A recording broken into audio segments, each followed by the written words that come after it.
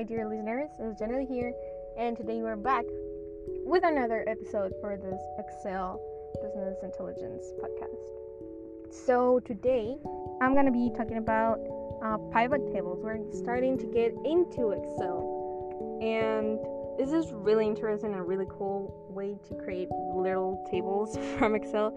And they sound like they're really easy and basic, but believe me, they're way better than your basic and typical Excel tables, and they're really easy to manipulate.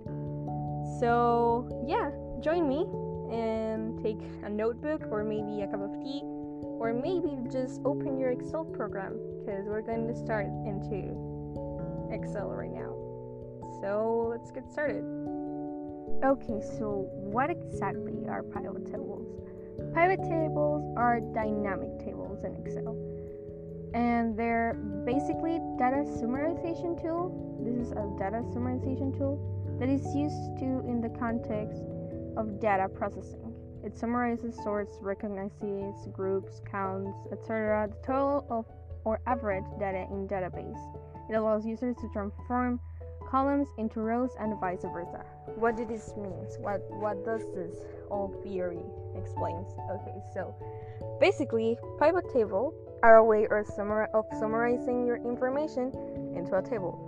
But it's a really cool way because it's not like your typical table in Excel that just puts all the data in it. Like, no, like you have like 80 times 20 cells in your Excel worksheet.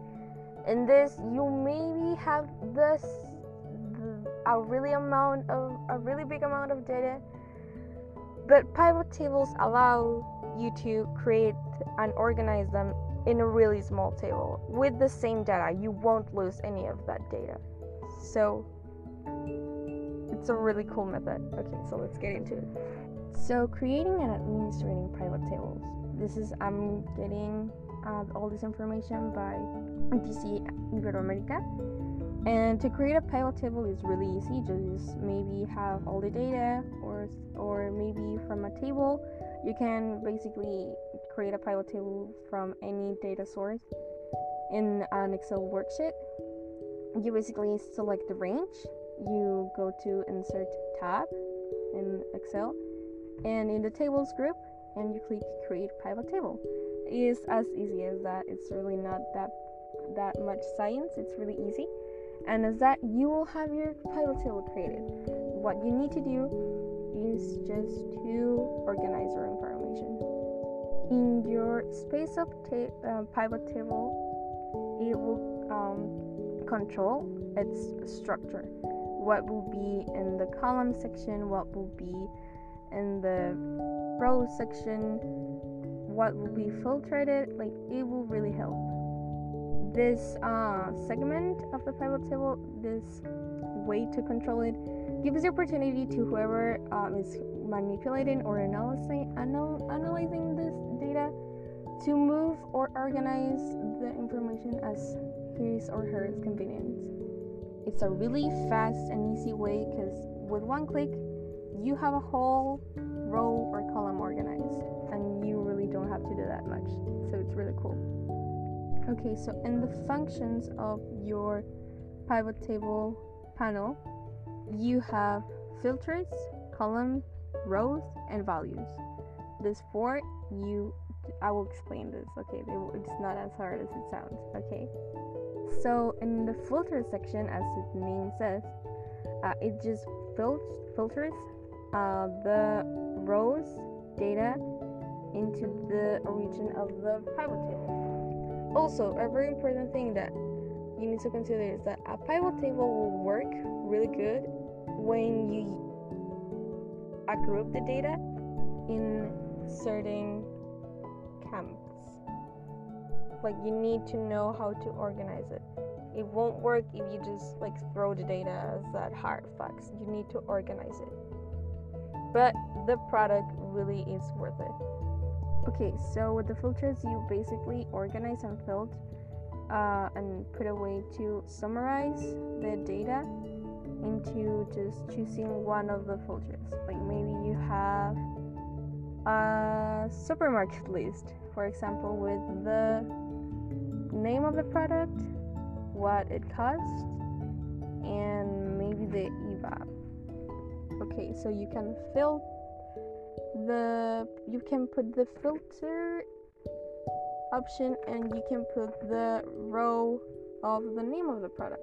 And as the pivot table will create this filter, you will just choose the name of the product, and it will put and throw the data of the product value and its IVA.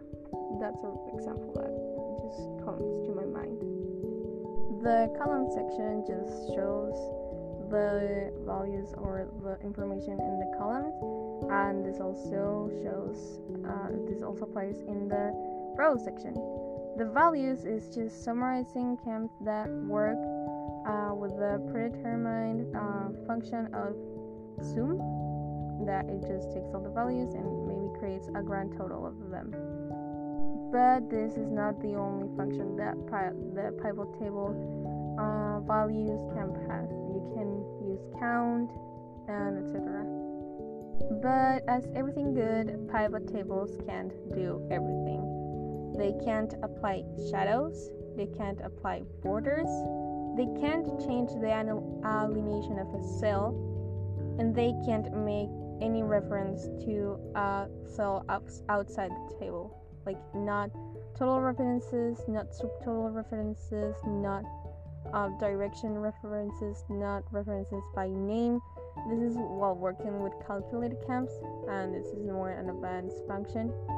But when working with with a pivot table, they're created to summarize. So if you wanted to create a reference function, it's really not recommended, because it's just the information is really summarized as short as it can be and as simplified as it can be. So because of that, the reference function is really not recommended. It's not impossible to do it, but it's really hard, and it's not really recommended. It's not like it's really necessary, because you're summarizing it. Also, sadly, they're not available on OLAP. This is also creating calculated camps, and OLAP is basically a big database, like really big database. They're not available in that, sadly. But going into better subjects, we have also the grouping data function. This is another way to create it's kind of a baby pivot table. It's not as a pivot table is, but it's also summarizing, but you can't modify it and personalize it as you wish. But to create this, you have to right click in any value of the pivot table, group by criteria, and okay, that's it. That's how it is done, and that's how easy it is. To create like a calculating group, you need to go to pivot table tools, analyze table, calculation group, fields and items, and steps, and calculated field item. This is more advanced functions, but while just creating a pivot table, you're already doing a great work. Pivot tables have more than one function, and something really interesting that you can create with this is a chart, a pivot chart, and it's really cool. And this can be created with a pivot table or a regular table. You just select any cell in the range, you go to the Insert tab, to Charts group, Pivot chart, create pivot chart, and that's it. You have done it. Another way, there are 3 methods. Another way is click on any cell of the pivot table. You go to Pivot Table Tools, Analyze tab, Tool Group, Pivot Chart. And the last one is select Worksheet, Insert tab, Charts Group, Pivot Chart, create Pivot Chart, add this data to the data model, and that's it. You go to OK, and you have done your graphic, or your chart as you wish to call it. So pivot chart is nothing more than like a regular chart, but it's ruled, or it's kind of based to a pivot table. What I mean with this is it has kind of the information that a pivot table has. It's summarized. That's what it basically has. So these were the pivot basic functions, and in the next episode and the last one of this podcast, I would like to say we will be talking about cube functions, that are functions that really can be applied to a pivot table, and Power Pivot. This is also a way to have a big database. So I really hope you enjoyed this podcast. This episode of the podcast is kind of shorter than the other ones, but this is because we're not going into as much theory as I was in the past ones. There's more technical ones, and I'm just kind of giving you the instructions of what you could do or what you should do. Pivot tables are just a really easy way to organize information in a really short and summarized and simplified way. And personally, I really recommend them, because maybe you understand your pivot table, but your customer doesn't, and they can have the opportunity to modify them. So it's a really cool way to also communicate with your customer as a business. This is how you implement your business or your innovative product in an Excel worksheet. With pivot tables is one of the options, but Excel really can be applied in any situation that you can think of. So I really hope I helped.